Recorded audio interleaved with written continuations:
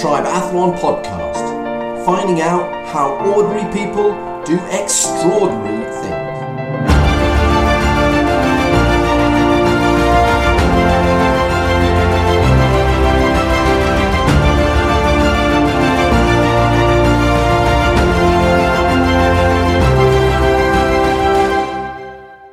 The old-fashioned way of thinking of endurance is you just go out and do long rides. You'd sit at zone 1, zone 2, tap it out, and you've got one gear.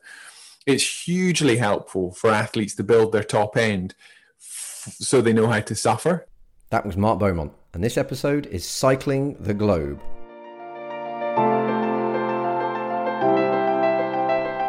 In 2008, Mark Beaumont broke the around-the-world cycling record by an incredible 82 days.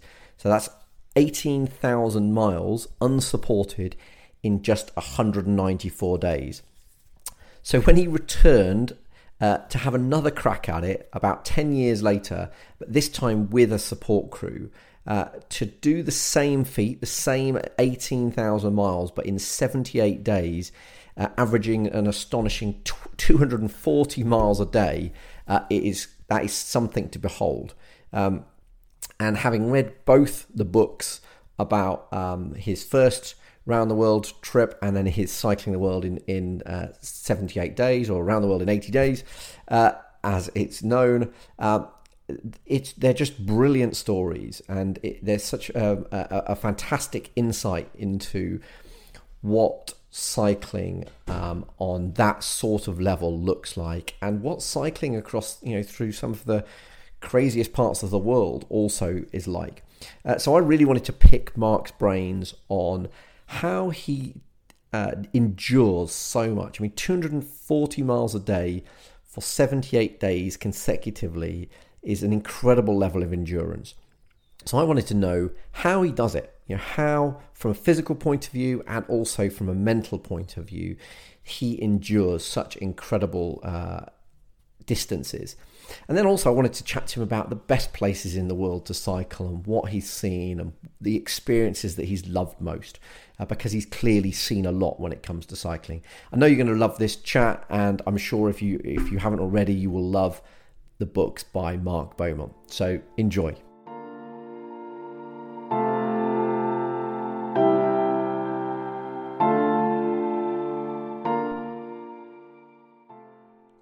This podcast is brought to you by Brits Superfood. Now, I've been a big advocate of wheatgrass for many years, but I only in the last year or so switched to having fresh wheatgrass that's then frozen as opposed to the powdered stuff, and I've found that to improve my health even more. Now, I've been a big advocate of wheatgrass because I know it's kept me fit and healthy, because when I've had spells where I've stopped taking it, I've started picking up the bugs and colds and things like that again, which I never seem to get when I'm taking wheatgrass. I know it improves my immune system, my health, but also it gives me more energy and faster recovery. So loads of health benefits of taking wheatgrass, but Brits is field grown, organic, freshly frozen, and they also do a load of amazing juices as well, so that you can combine the two, like the beetroot one, so you can have your nitrates before or after an event. You can find out more at britssuperfoods.co.uk, but at the end of this podcast I'm going to give you a discount code or a referral code that will give you loads of benefits. So a discount, some free products, some free shipping, but they also have, which is worth just mentioning here, 110% 30-day money-back guarantee. So if you're not feeling better having taken this for 30 days, they'll give you your money back and an extra 10%, which is absolutely bonkers, but that's how confident they are on the health benefits that you will see as a result of taking wheatgrass just for 30 days. So anyway, hang on to the end of this podcast and I'll give you a great discount code. This podcast is also brought to you by the Tribeathlon app. Have you ever wished you could find people that would train with you at the time that was convenient to you? Well, the best place to find people to train with is tribeathlon.com or the Tribeathlon app. As that way you can find people that want to train at your pace when you want to train. So download the Tribeathlon app now.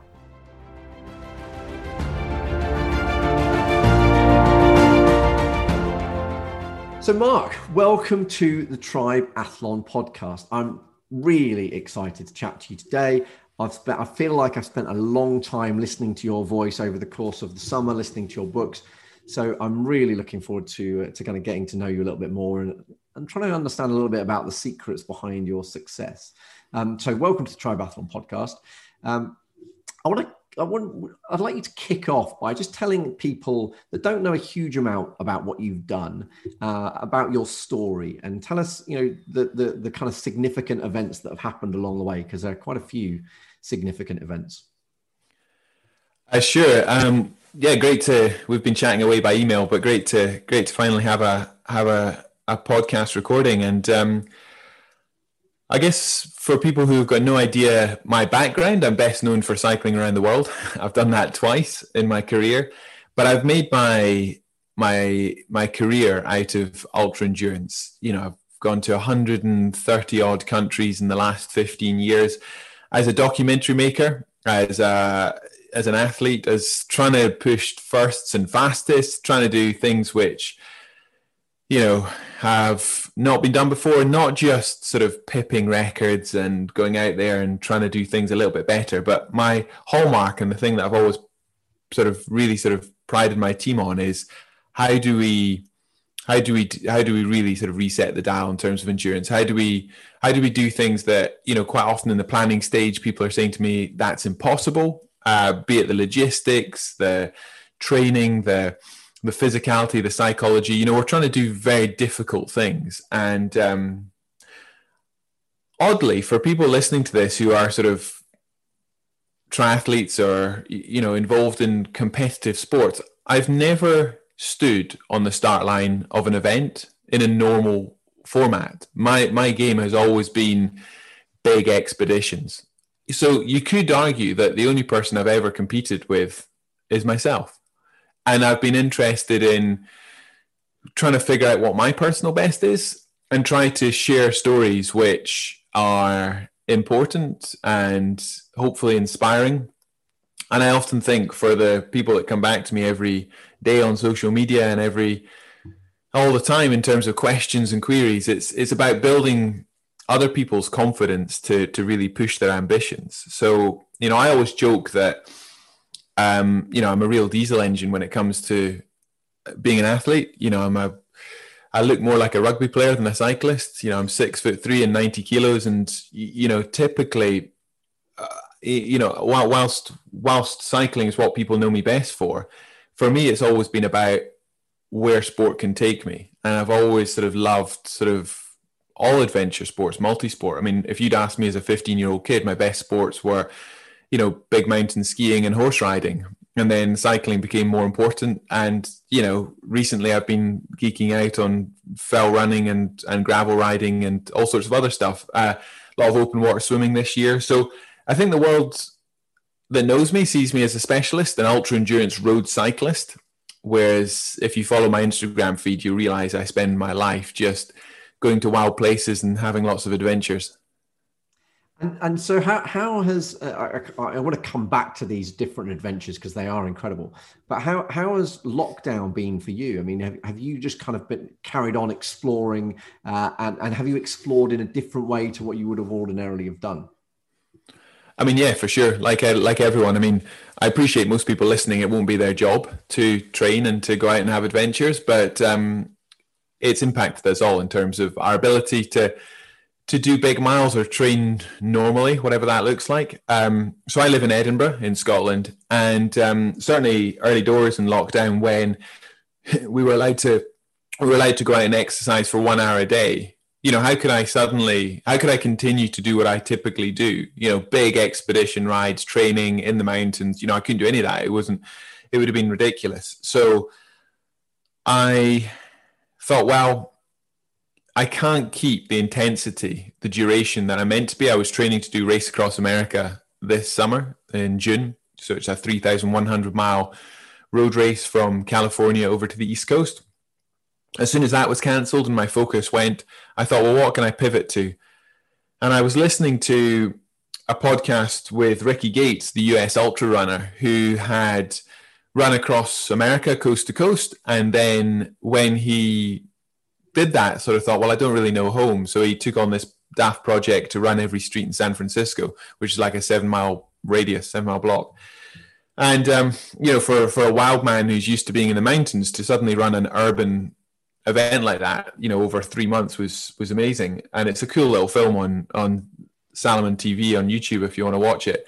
So I was quite inspired by that. The next day, I went down to the local post office and I picked up the A to Z of Edinburgh and just sort of mapped it out with my 6-year-old daughter.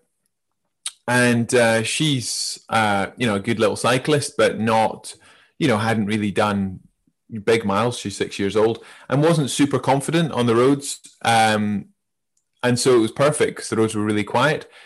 So we set out 5 days a week to do every street in Edinburgh. And we ended up spending over 100 hours together.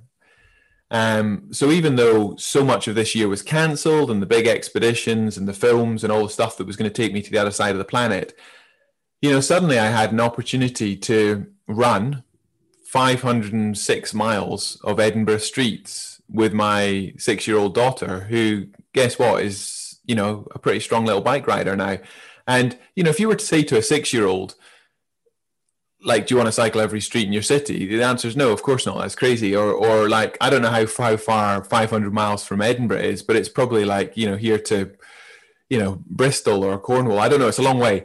So you would never say to a 6-year-old, do you want to cycle to Bristol from Scotland? But if you just do a little bit every day, it's amazing how it stacks up. I would typically run 12, 15K a day. She would cycle alongside me.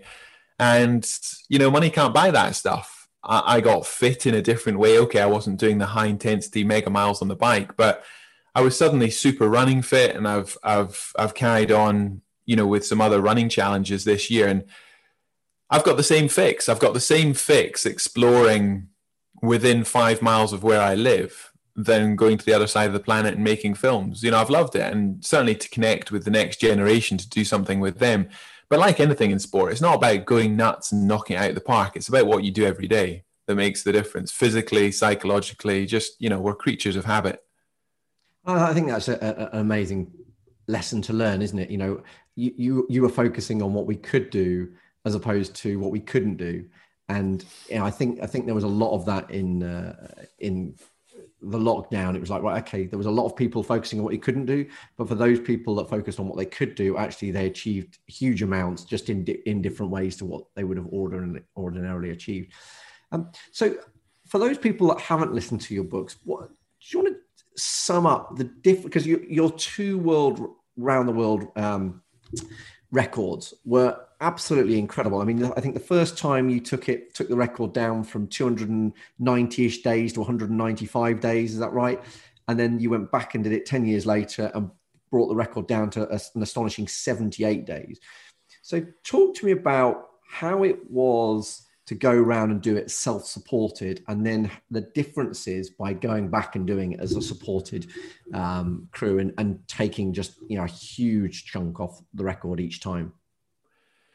Yeah, so people who are listening, like, if you've not sort of thought about a circumnavigation record before, there's very set criteria on that, whether you're sailing around the world, whether you're running, people have run it, whether you're driving a car or riding a bicycle.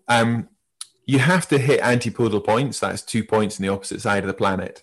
For land-based circumnavigation records, you have to travel more than 18,000 miles. 27,000 kilometers. You're never allowed to go back on yourself, so crossing the same degrees of longitude, which sounds blindingly obvious, but a few years ago somebody cycled all the way to the east coast of China and Shanghai and then flew down and carried on across Australia. Well, guess what? Perth is further west than Shanghai, so you've gone back on yourself. So you can mess up in the planning for this. So the first time I cycled around the world, I was straight out of university. I had a perfectly useful economics and politics degree, and I didn't plan to build the career I've had. I simply thought, well, let's go on one big adventure to end all adventures, and then we'll go back to doing my CA and becoming an accountant and working in finance. Because, as a young person, it's very hard to have to know how you could possibly make a career in adventure sports. There was certainly nobody in my life who had done that. My parents were farmers. You know, whilst I'd been grown up in the outdoors and had a huge amount of freedom from being homeschooled until the age of 11 and 12, you know, I still didn't know how that could ever be a job. So when I set out the first time, I thought, well, let's get this out of my system. And I would say that even though the 2 times I've cycled around the world couldn't be more different in terms of the speeds I was going at and the record I set, in terms of the scale of the challenge, they're the same, purely based on my life experience at the time. So you take being a 22-year-old graduating from university, needing to raise 25 grand to head out and cycle what would be 100 miles a day every day for half a year. So ride a century a day between, you know, now and 6 months. That was my task the first time. That is what an Everest, what an amazingly difficult, complicated thing to fundraise, plan for, and do as a 22, 23-year-old.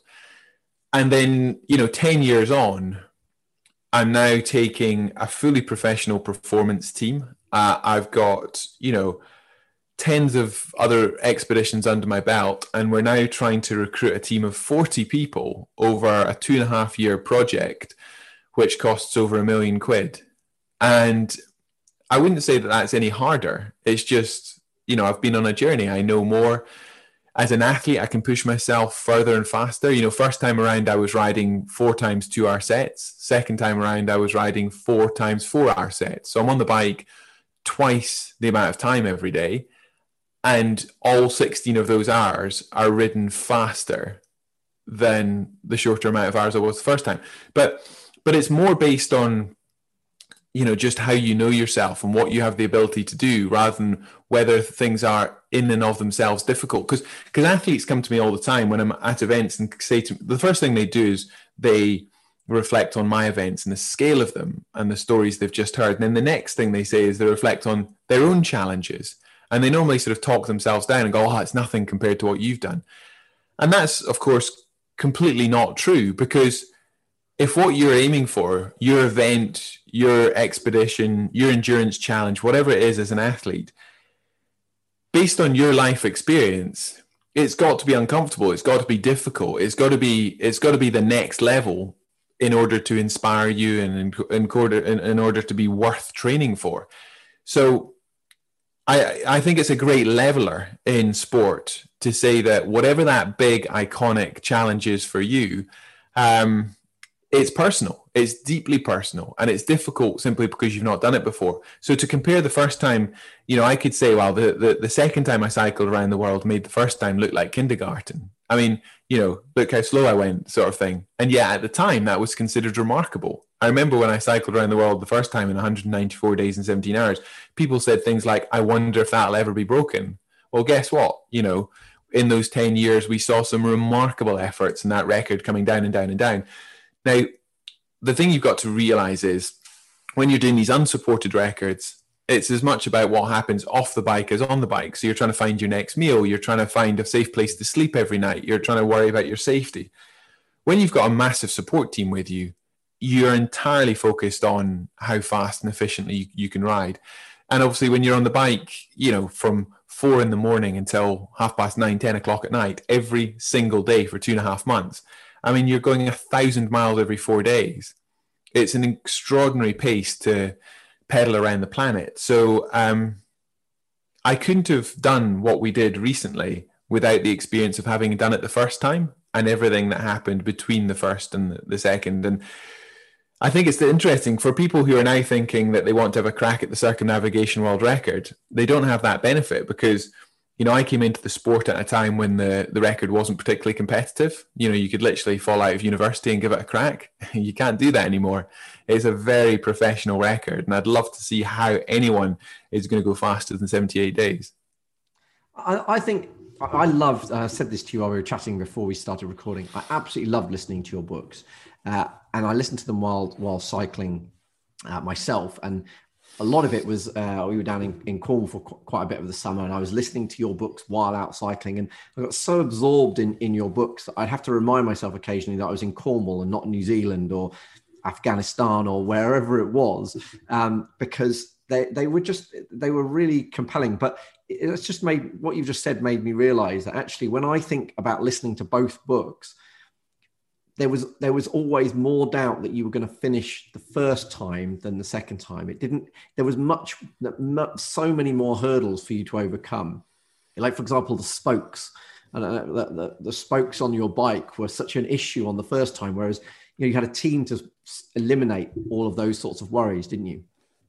Yeah, absolutely. So, I mean, when you look at the margins for error on the second time around the world, they were next to nothing. I mean, I always joke that if I messed around for 5 minutes every time I got off the bike, we lost 5 minutes every time I stopped. That would add a day to the world record, a day that I didn't have in the contingency. So actually the margin for error was tiny.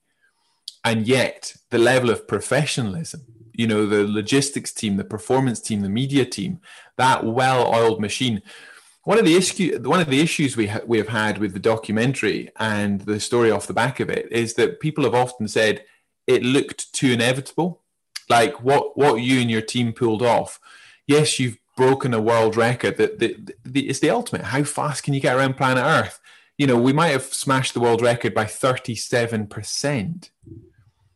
But the fact that you were getting up at 3:30, riding 4 times 4 hour sets a day, every single day for 2.5 months, unless you've ridden a 400k day, unless you know what 240, 250 miles on the bike feels like, and then wake up and do it again tomorrow, there's nothing about that that's inevitable. It's insanely painful. I was time trialing for 1,200 hours.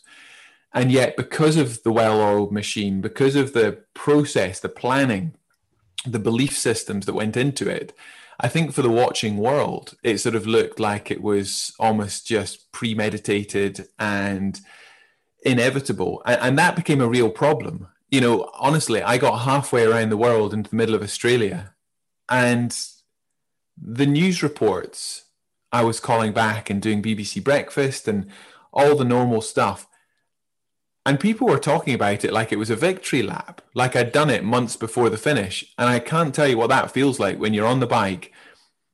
The alarm goes off at 3:30 every morning. You've had 5 hours sleep and you've got another 16 hours to ride. And that's just today. There's nothing inevitable about it. And yet to pull off something at that scale and to not just pip a record, but break it by over a month, you've got to build an incredible plan. You've got to have figured out all the contingencies. You've got to do all the big thinking before you turn any pedal strokes. I mean, it's that old sort of familiarity bias. Most athletes just think, well, I'll train hard and then I'll figure out in the race what I'm capable of. I'll leave out my best time once I've... And so you focus so hard on the physical aspect of being the best athlete you can be that you've never sort of zoomed out and considered, what are the other controlling parts of the race? How do you have a mindset when you're doing an endurance race in particular where you can just ride the road in front of you? You're not constantly worried about the what ifs that are over the horizon. So it was, looking back, a brilliantly pulled off plan by, I'd say a team of over 40 people. But what it looks like is one guy on a bicycle just nailing it for 16 hours a day and nothing went wrong. Well, guess what? A hell of a lot went wrong. I had some serious crashes. I, fractured my elbow. I broke some teeth. There was issues at border crossings. Lots went wrong, but we had such a minute plan in place to mitigate and to make sure that... I think the interesting thing to stop and remember is if 80 days didn't exist as a concept, if Phileas Fogg, if the Victorian fiction wasn't Michael Palin, Disney, 80 days is a thing. And if that didn't exist as a thing, then I probably would have been quite happy to have broken the previous world record, which was 123 days. So breaking that would have been one thing, but to try and take it to such a new level takes a level of detailed planning, which, most athletes just wouldn't think of, because all they care about is their FTP, their recovery, their physical performance. Well, the longer the race gets, the more it becomes about psychology, the more it becomes about logistics, the more it becomes about teamwork, collaborations, and everything else. I always joke there's a lot better bike riders out there than me. That is definitely true. And yet, year after year for the last 15, we, and I'll always say we, have done these firsts and fastest by considerable leaps. And I don't think we live in a meritocracy. It's not because I'm a faster bike rider. It's because of the power of the plan and, ultimately getting people to buy into these concepts to begin with. I think it's really interesting because I'm just thinking about it from a business point of view. And, when you were riding around self-supported, you had to do everything, didn't you? You had to find a solution for the spokes. You had to find the nutrition. You started that with as veg. I'm going to come back to nutrition because your vegetarian plan had to go out the window fairly early on, didn't it? But you were doing everything. And as a result, you did a phenomenal job taking a massive chunk off the record at the time.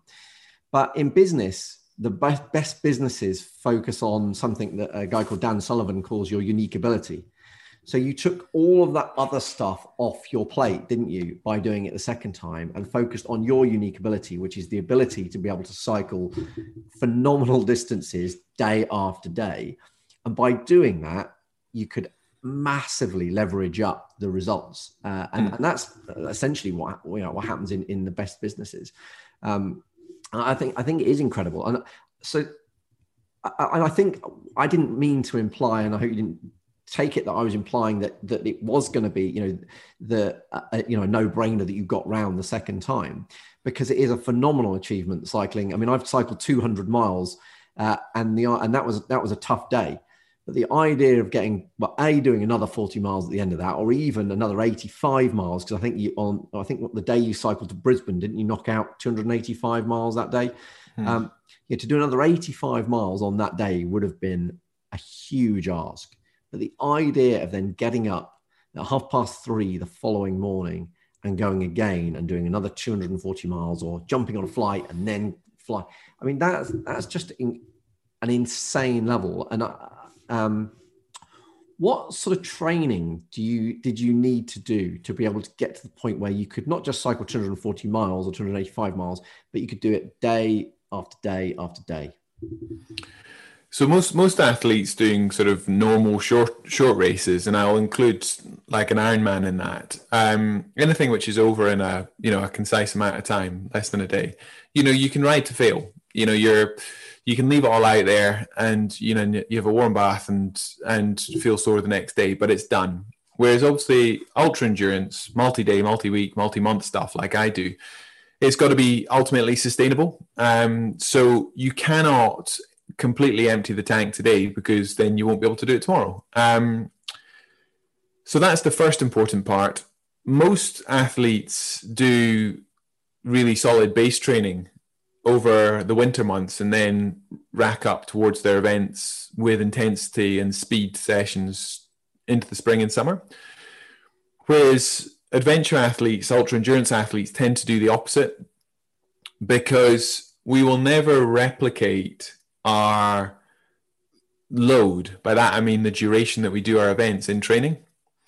So, even if you're training up to doing a marathon, you'll have done something approximate before, even if it's 2/3. That what they call the domain, that last third where you really go into the unknown. You'll have done something close. If you're riding for a century, maybe you've done a 70-mile ride. If you're running a marathon, maybe you'll have run 22, whatever. But the trouble with ultra endurance is your load, the time you spend doing what you do, is so much longer than you can ever do in training. Even when I was training full time for the world, I'd be doing 25, 30 hours a week in training. And then I was transitioning to 16 hours a day. So you cannot, in training, it doesn't matter how full time you are, do 16 hours a day, 7 days a week. It's ridiculous. So ultra endurance athletes spend their entire time in what a lot of race athletes would consider sort of overtraining syndrome, that level where you lose your top end, you lose your ability to raise your power and your heart rate. You're not getting optimal recovery, but you've got to find a sustainable output where you can endure, you can keep going. So that classic overtraining you get when you build your load too much or you take too big jumps in training is an interesting phenomenon with ultra endurance athletes who ultimately have to keep performing at that sort of suppressed level. So when I say we sort of do reverse training, it's massively important for ultra endurance adventure athletes to, over the off season, long before the event happens, to do a lot of high intensity power sessions, building their top end. Because if you think of where you need to then sit when you're doing your ultra endurance event, you want to pull up the top of that pyramid so that your ability to go all out is higher, is harder. The old-fashioned way of thinking of endurance is you just go out and do long rides. You'd sit at zone 1, zone 2, tap it out, and you've got one gear. It's hugely helpful for athletes to build their top end so they know how to suffer. So physiologically, psychologically, that you know how to push yourself through the ranges, so you can lift your effort into the headwinds, into the hills, and you've got a range to play with. But also because it does pull up your average, your long-term endurance base, whatever that is. But then as you get to the final 2-3 months before your event, you're switching from being very fit in a narrow sense of the word to building the conditioning to endure long hours. So then it becomes things like, just can you endure long hours in the saddle, your neck position, your backside, your feet, your hands, nerve damage, things which, a normal roadie would get to like 4 or 5 hours into a ride and you're like, okay, I'm done. Not because my legs can't keep going because I've fueled effectively, but because I'm too sore to keep going. And that deep conditioning to be able to do long hours is something that you need to train. And I think a lot of want-to-be endurance adventure athletes miss that part because they smash themselves on the turbo trainer. They think they've pushed their FTP up, and then they think, well, it's just a case of going easier and sitting there for longer and just sort of. But you've got to have the physical competence and psychological experience to endure, to spend those long hours in the saddle. And if you sat there and said, I did a 200-mile day and it hurt, well, you probably did it as a one-off without ever having sort of staged up to it. And then psychological arcs, you'd set that up as a big day, and when you got to 200 miles you're like, I'm done. Whereas if that had been a 240-mile day, then your psychological arc, your expectation, your mindset around it would have been completely different, and you would have got to 240 and you'd have been done.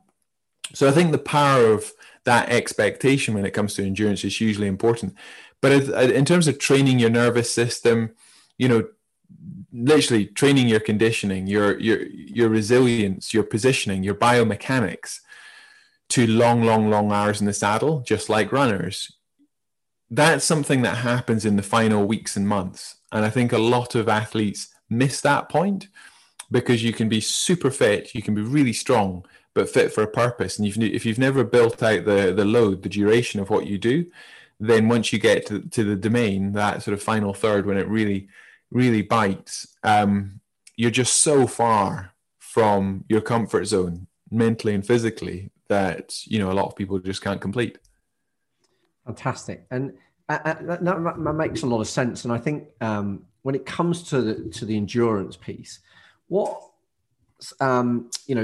clearly a lot of it is a mental thing as opposed to a physical thing. Probably the further you go, I don't know, is more of it mental than physical. I'm not sure. Maybe you've got a thought on that. But what techniques have you developed or kind of learned as a result of your experiences to help you with the mental endurance side of things? So, I mean, it's definitely nurture, not nature, when it comes to psychology. You might be born as a certain character type. I see it with my own 2 daughters, but the ability to suffer, and I don't care whether you're running a 10K or, cycling around the planet, you've got to be able to, you've got to have grit. You've got to have grit. You got to, that 4-letter word is massively underestimated as an athlete. Your mindset, your belief, your want to go deep, that sort of wry smile, your humor, these things are learned through hard miles. And the more you do, the more you understand yourself. And you end up having these crazy conversations with people who have put themselves through similar places. And, you people who haven't look at you and ask those questions about why and what's it for, and, what you get from these things. And it's hard to talk to, because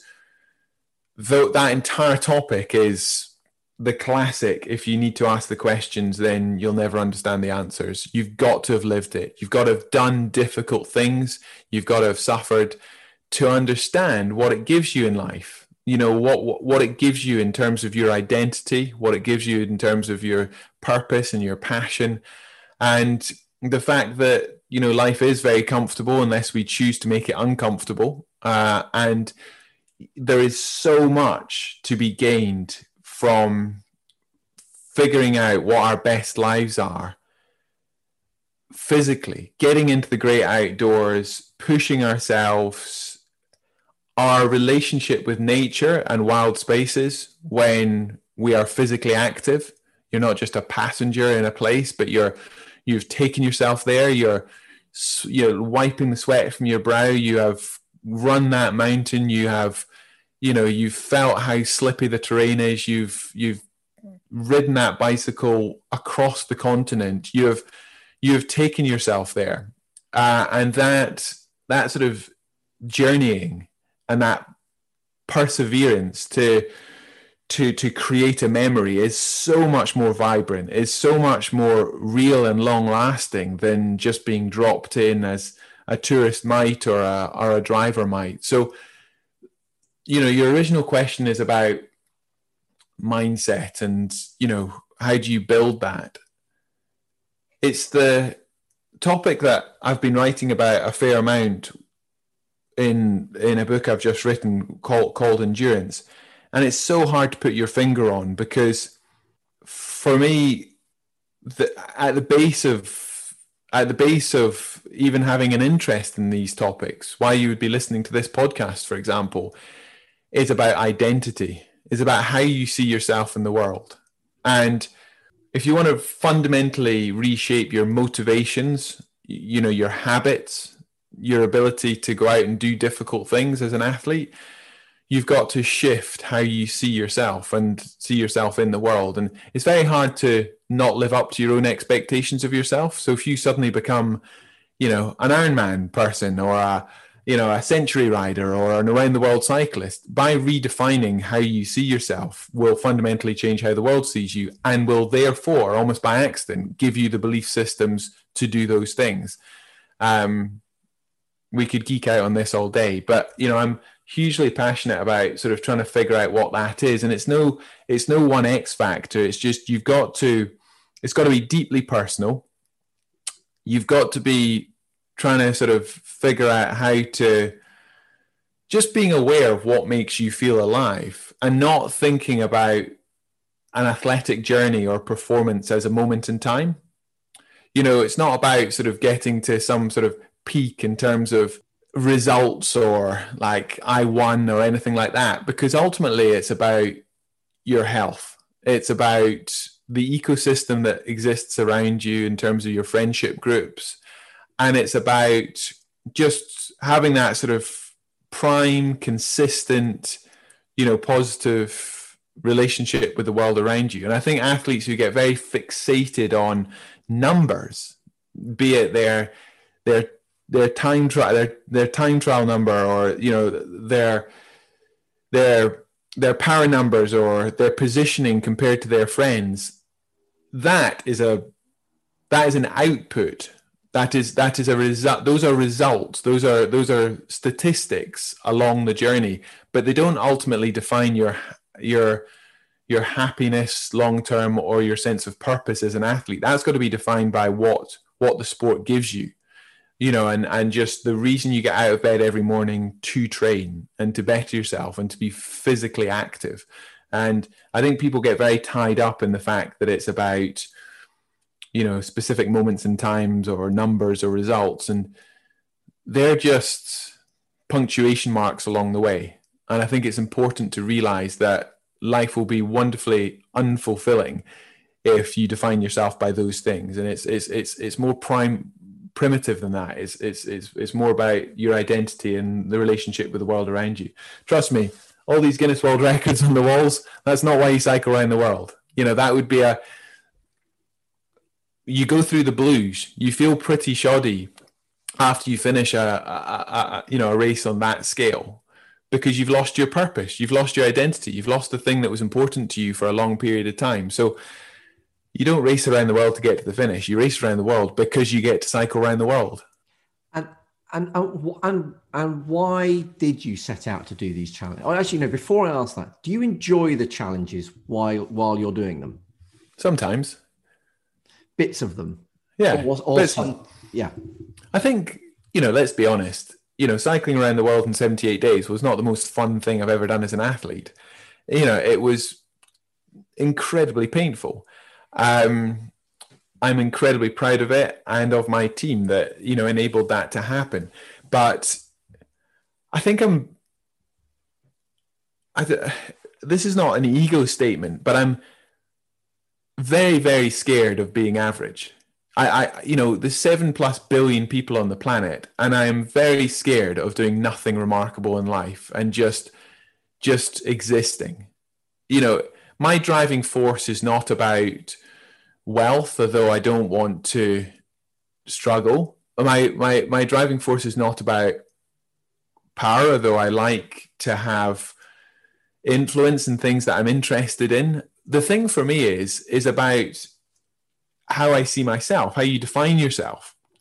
And I think that's fundamentally important because, when I left university, I had options. I could have had a finance career, which, I'm sure I would have pursued very eagerly, but I felt I had an opportunity to go out and do something which was mine. I could fundamentally put my name above the door. And I don't care whether people, where they work or what they do. It's about choice. And you want to feel like for yourself, you're in the driving seat of your career. You have choice, and you're good at making choices. I see around me all the time young people who are super smart, but they don't feel like they've got control. And I think that's what gives you sort of health and happiness more than anything else. You want to be the master of your own destiny. So why did I cycle around the world? Because I love the idea of doing something that's not been done before. Not for the fact that I've actually beaten somebody else's record, but by the fact that, for myself, it's that sort of pioneering spirit. I feel like how exciting to get a chance to do something new, to figure out something for myself, which is absolutely exciting and difficult and, got a risk to it. And I think it's important to recognize that. We're not all wired up the same, clearly, but that want to feel like we've got an element of control. And if you're going to look back, what is the life-affirming, career-defining moments? You want to feel like you've created them. You don't want to feel like you've just sort of, treaded water for this life that's been given to you. And of the different achievements that you've had, whether it be your Africa one or around the world ones, what do you think was the toughest psychologically? Okay, so as a performance athlete, the Round the World in 80 Days was by far the hardest in terms of sleep deprivation, just the whole cognitive behavior of it. 2.5 months. If you looked at my cortisol levels, my stress hormone, I was in a very, very difficult place for 2.5 months, but I always knew I would be. So yeah, in terms of performance, that was the hardest thing I've ever done. It's not at all the most difficult situation I've been in. So capsizing, rowing the Atlantic, rowing from Africa to the Caribbean after 28 days, going wrong way up, and then spending 14 hours trying to save the lives of myself and my crew. That's the only time where I very clearly thought, I'm going to die. And it was a very analytical thought. The upset came afterwards, but I had to work very, very hard for 6 hours to do what was needed to bring us all home. And I was incredibly analytical. I was very, very process driven, and I was very proactive and I'm very proud of the fact that we all came back alive. You can't compare that to the round the world cycle where I was just, if things went wrong, I got off the bike. But in the high mountains, some of the situations I've been in where sadly, people have lost their lives, and the Atlantic where, it was very nearly us. These are objectively a lot more dangerous. They're a lot more difficult to deal with, but you've kind of got to put them in a different box than high performance in terms of endurance. Well, and that's kind of why I ask, because I suspect it's a different type of psychological challenge depending on just taking the two round the world cycles again. One is you out on your own, kind of discovering things for the first time, and one is you as a team being pushed to the absolute limits. And is there? So yeah, I get that there's a very different psychological kind of toughness needed. Do you have a preference? With future events, do you have a preference as to which way you will lean on those? Which ones you kind of think you enjoy more? I think my risk profile has probably changed as I've grown up. So some of the things I did in my 20s, I probably wouldn't do now. And, some of the ocean rowing and mountaineering expeds. Having said that, I think probably the round the world in 80 days was, I said it before, like my Everest in terms of ultra endurance. I've got no reason to cycle around the world a third time. I do want to still push myself as an athlete in the endurance space, which is why for the first time in my career, I'm taking on some of the most iconic endurance events out there, like Race Across America, Cape Epic, and others. But these are still big events, but they're short compared to what I've done in the past. So I've done a lot of sort of 3 to 6 month expeditions and races, whereas, these are all over in a matter of, a week, 10 days, 2 weeks. So it's a totally different thing. In terms of what I plan to take on in the future, I've got those sort of bucket list events, but it's more a case of I'm intrigued to know how I will do in a competitive field, standing on a start line with others around me, as opposed to going out there and doing these big expedition documentary projects. But the truth of the matter is I've really enjoyed taking the pressure off over the last couple of years and finding the sheer adventure of sport again, as opposed to that quite sort of limiting and linear process of how do I become a better endurance road rider. So I've been doing a lot more gravel riding. I've been doing some daft stuff like racing my penny farthings and, vintage rides and, all sorts of stuff.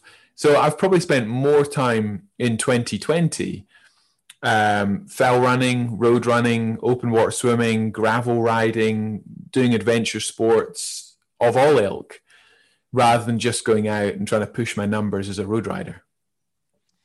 And so what is on that bucket list? What have you, knowing what you've learned over the course of the last few months and exploring different activities, what's on the bucket list, and perhaps what wasn't on the bucket list that now might be? I'd like to do, so I think I've mentioned a few in terms of the cycling side of stuff. I'm a presenter for GCN, for Global Cycling Networks, for their big documentaries. So not the main YouTube channel, which is more, how to be a better bike rider, but more where we go off and do big journeys. So I've made a couple of films, documentaries in Scotland over the recent months because we couldn't travel so far. Again, big gravel rides, multi-sport. And I plan to do a lot more of them. When we're allowed to get back to normal travel, I've got plans to go and do one in the Norwegian Arctic over the winter, like basically a full night polar Arctic gravel ride for 1,000 kilometers. And imagine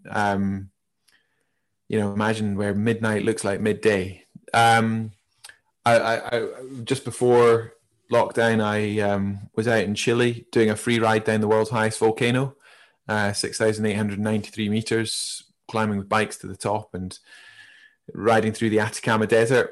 Brainstorming at the moment, doing big adventure rides, Lebanese mountain trail out in Nepal, all sorts of stuff. For me, I I love the idea of trying to do things that people haven't done before, and also make interesting documentaries. Have time to also stop and soak up the culture and the people and the places. So yeah, as a filmmaker, I basically want to use the bike as a vehicle to take me to interesting places and try hard things. Fantastic. Well, I mean, that's an amazing list of things. My bucket list is expanding rapidly, trying to keep up. But I mean, those just sound awesome adventures. Given all of the cycling that you've done, actually, I suppose I haven't read your book on the cycling across Africa. How did cycling, or down Africa as opposed to across it, how did cycling through Africa compare to kind of the rest of your world experiences? I would say, I mean, Africa, if I was to go back to one continent more and explore more on a bicycle, it would be Africa. It's just such an extraordinary and diverse place.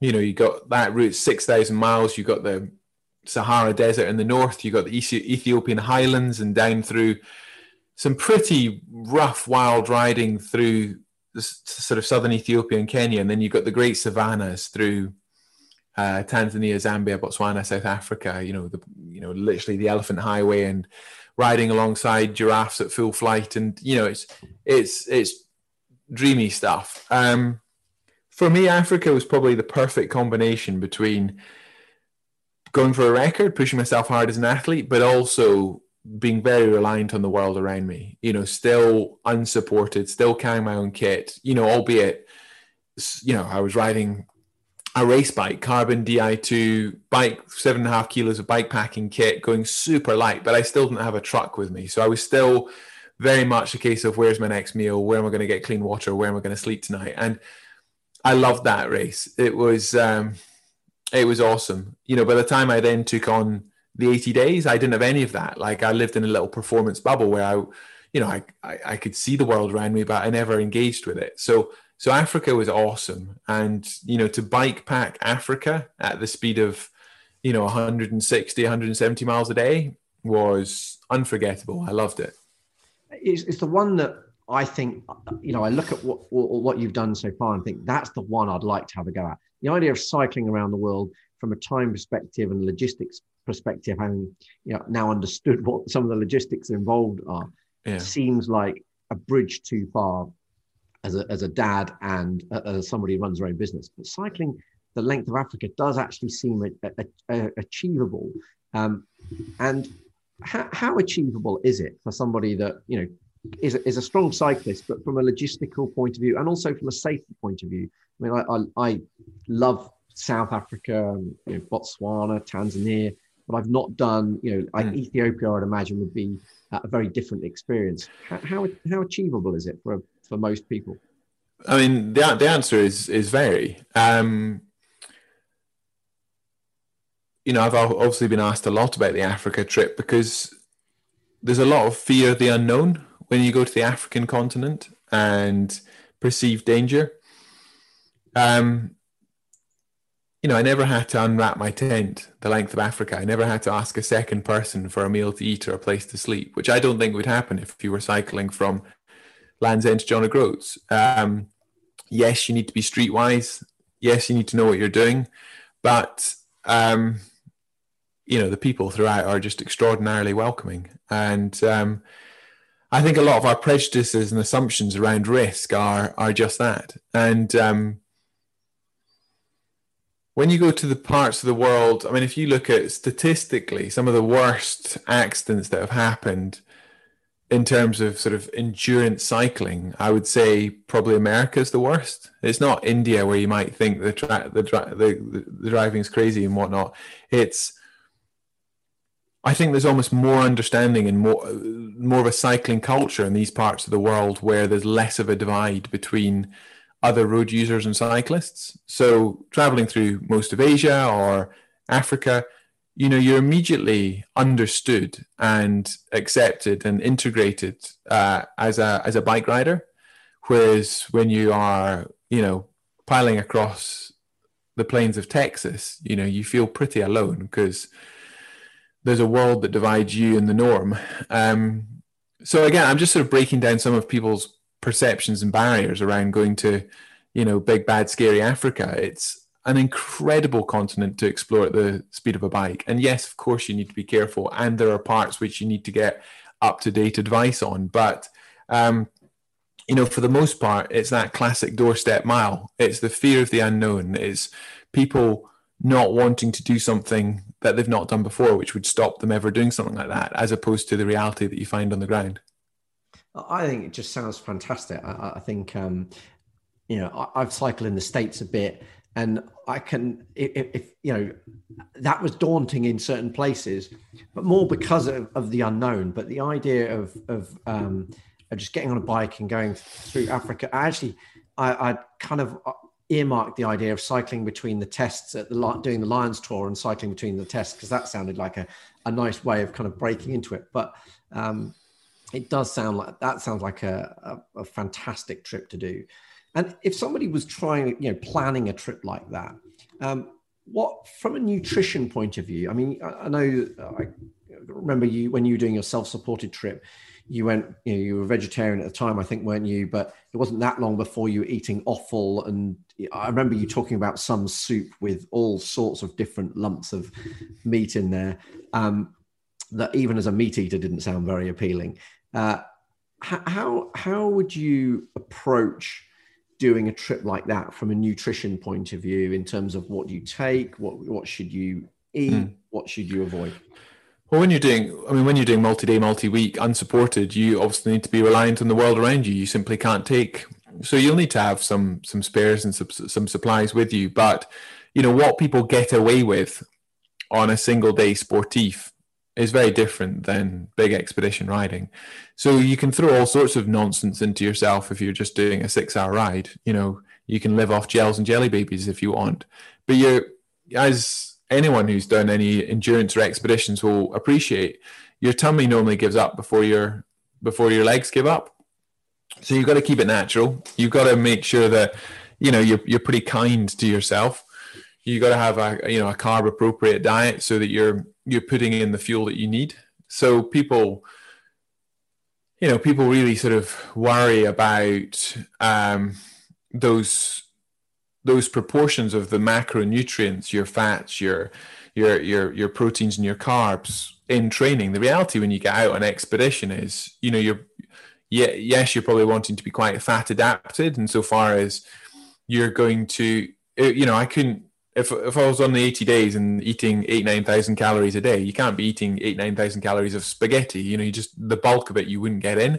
And also, to give you that slow release of energy, you're going to want, calorie dense foods, higher fat content, but also appropriate carbs. So you've got some more power, some more energy, some quicker release stuff if and when you need it. And then during the day, using the treats, if you like, as such, as opposed to a base.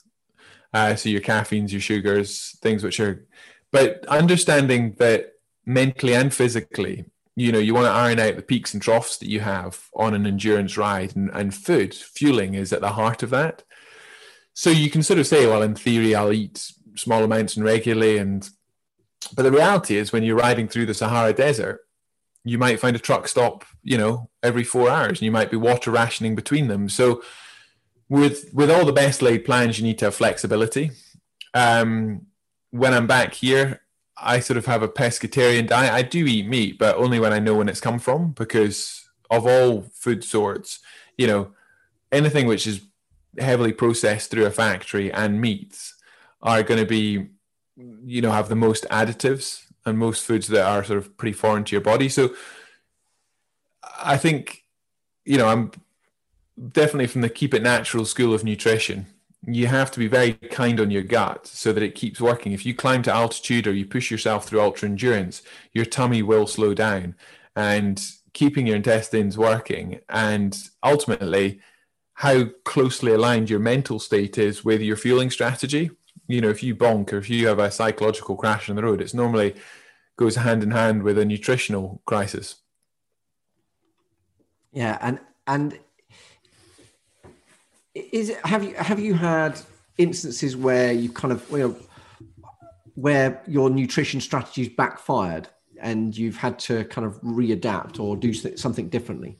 Yeah, I mean, I've had, multiple cases on big expedition rides of food poisoning, and where I've, just got it wrong, or I've run out of food, or, more fundamentally, run out of water. Water rationing in these big stretches is a big problem. I mean, these are pretty extreme examples, because I'm talking about, being out in the middle of the Atacama Desert or Patagonia, or up in the wilds of the Yukon, or in the Australian outback. If people are listening to this podcast and that is their problem as well, then yeah, you need to build experience to know how to pack your bike out and how to fuel effectively, in these remote, unsupported expeditions. But for more practical day-to-day advice, it's a lot's been made in recent years of all sorts of, like keto diets and, training fasted and all these things. Fundamentally, I don't want anyone to go into any camp wholeheartedly because they think it sounds like a good idea. I want people to be inquisitive. I want people to tweak their plans and make it deeply personal. So their fueling strategy should be not just a great idea because they read a book on it, but, adjusted to who you are as a person, the event you're taking on, and what you've practiced and what's available to you as well. So I think the risk these days, especially with social media and so many athlete experts out there, is, people just jump in quite extreme ways with certain fueling plans or certain training plans or whatever it is. And, what I always sort of encourage is to be very inquisitive, to try different things. We're creatures of habit. So force yourself to, make those changes, but then be open to break the rules that are given to you. Because only then can you figure out what works over these big events. Anyone can wing it on a one-day event that lasts 5-6 hours. But when you go into big expedition riding, multi-day, multi-week, then, you'll get unstuck if you don't know yourself and you've not built your tolerance to different fueling strategies. Brilliant. And so essentially kind of just work out what works for you and practice it and get used to it and kind of identify that. That's great advice. Thank you. And there's some basics. Like most people just geek out on the macros and make sure they're getting enough carbs and proteins and whatnot. But getting the micros, that's what most people miss every day. Genuinely knowing that's the clear analogy. Your macros are your petrol in the tank. Have you got enough fuel to keep going and to recover from exercise? Your micros, that's the oil, to use the car analogy. And to make most people put so much petrol in their car that they just don't need it. And that's blindingly obvious in terms of what goes wrong then. But then there's just not enough of the good stuff, the little stuff, to keep the human engine going efficiently and effectively over time. And that's why you need to really, really care about, your all your micronutritional sort of sources every day. I would keep any supplements to an absolute minimum. Maybe your cod liver oil and your multivits and maybe some cherry active or something like that. But you can really care about where all your antioxidants are coming from and make sure that you're consistent around that. Because honestly, in terms of mindset and energy levels, that's as important, if not more important, than getting enough carbohydrate in your plate. And is that something you would monitor particularly closely? Like, would you keep track of those micronutrients in terms of what's in the diet, or is it more, you just take those supplements to try and eliminate any shortfalls? Whenever I've made changes as an athlete, I keep a food diary. But then normally once they become a habit, I don't need to diarize it quite so closely. So yeah, I guess I've got the benefit of having a performance manager, so I'll share that information and we'll make choices together around any changes.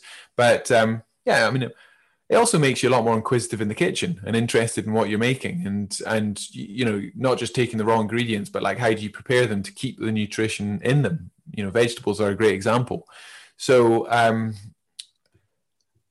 the short answer to your question is just I stay inquisitive. I make changes based on what the needs are, what the seasons are going into winter, what my load is in terms of training, how I'm feeling in terms of like simple metrics like, my quality of sleep or what else is happening in my life, juggling kids and work and travel and the rest of it. So no, I mean, as long as you're not too rigid, as long as you're willing to change what you eat, be aware, if you are making bigger changes, diarize that, have a bit of thought process around it, but then realize after a couple of weeks, you can probably then just call it a habit sort of thing. Okay, fantastic. And you touched on books there, and are there any particular, I mean, I've genuinely loved reading your books or listening to your books, and I found them inspiring to the point where when you were getting to the end of them, I was actually kind of, getting quite emotional about you finishing the journey myself. So if anybody was watching me cycle by with kind of welling up, they'd have questioned what I was up to. But have there been any books that have really helped you on that journey, both either in terms of inspiring you or in terms of books that you think have got kind of a lot of practical advice, or books that you find yourself recommending to other people? Yeah, I mean, I love life stories. So, when it comes to sort of biographies or even listening to, Desert Island Discs, I absolutely geek out on hearing other people's, how they've strived, how they've pursued excellence in their own field. I mean, I can go back to being a teenager and watching Ellen MacArthur sail around the world. So, or, early, reading books on the great ages of exploration in the, North and South poles and the Arctic and whatnot. Though that was me growing up, sort of getting interested in adventure and exploration. When it comes to specific information, I would recommend Endure, which is a book by Alex Hutchison. That's a great read. Yeah. Performing Under Pressure, which is a book by Josephine Perry. It's actually partly sort of biographical, but there's a good book I'm reading at the moment called Endless Perfect Circles by Dr. Ian Walker. He's got an interesting career. I think he's down at Bath or Bristol Uni, but he's about human behavior. He's the guy that has the world record for riding the length of Europe from Nordkap to the south of Portugal. But he's also a behavioral psychologist. So he talks about, why we drive our cars rather than cycling bikes, and how you make, macro changes based on micro decisions. And that's a good one. But I mean, I think I missed the title of that. What was the title of that book called? Endless Perfect Circles. Oh, that was Endless Perfect Circles. Okay, yes. Yeah. And in terms of like a training book, there's a guy called Pav Bryan who's helped me out with the endurance book that I've just written, and he's got the guide to truly effective cycling, which is pretty good for like structured training programs.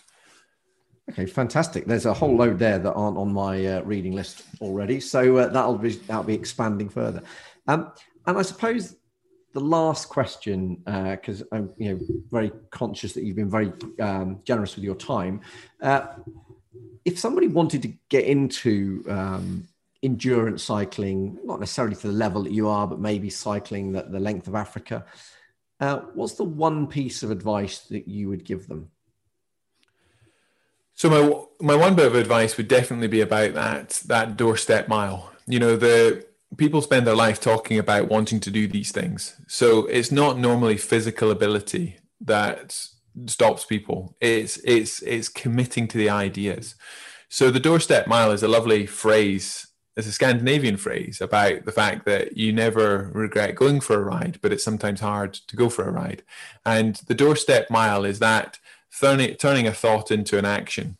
And so that's that process, that habit of the doorstep mile, and even being aware of it as a concept, is what stops most of us turning our dreams into realities. And I realize that might sound a bit sort of fuzzy, but fundamentally, we could talk about nutrition all day. We could talk about training plans. We could talk about logistics and routing. But fundamentally, if you don't turn the big ideas into something that might happen, to something that will happen, afford the time and whatever other resources it takes to commit to that, say it out loud, tell your friends, become accountable to your own dreams, you need to do that, because otherwise time just slips away and it will become something which you once thought about. So for anyone, who has that bucket list, there's always a good reason not to do it. There's always a reason that we're not quite in the right space of time or priorities. But if it's important enough and it's something that you believe you're going to look back on, as a formative part of your career, then you need to commit to it. You need to become accountable to that, and understanding that process of, it goes back to the very first thing that we spoke about, make it your identity. If you're that person, it's very hard to not live up to your identity. I watch my kids every day. They have amazing ideas and they're used to just living out their ideas. And as adults, we lose that ability, because we're so silly busy. So it's rather simple, but just, commit.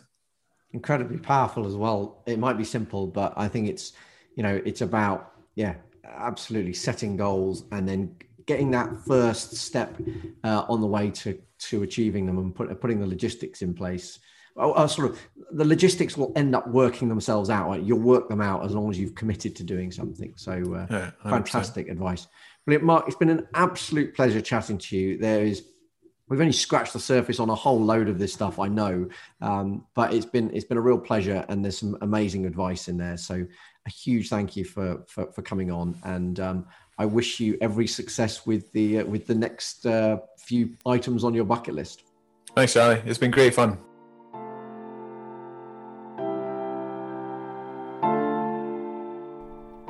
I'm sure you'll agree, an incredible guy, lovely guy, so insightful in terms of the endurance. I definitely need to read his new book, but I also definitely need to add cycling the length of Africa to my bucket list, and need to make sure that happens at some point, because that does sound like an incredible way of just kind of taking a step into the sort of things that he's achieved. So I hope you learned a lot from that chat, particularly around the psychology and physiology of endurance. And I hope that you takes your training to the next level as a result of that. So keep on training. If you like these podcasts, please review them and share them. And my name's Charlie Redding, and keep on training.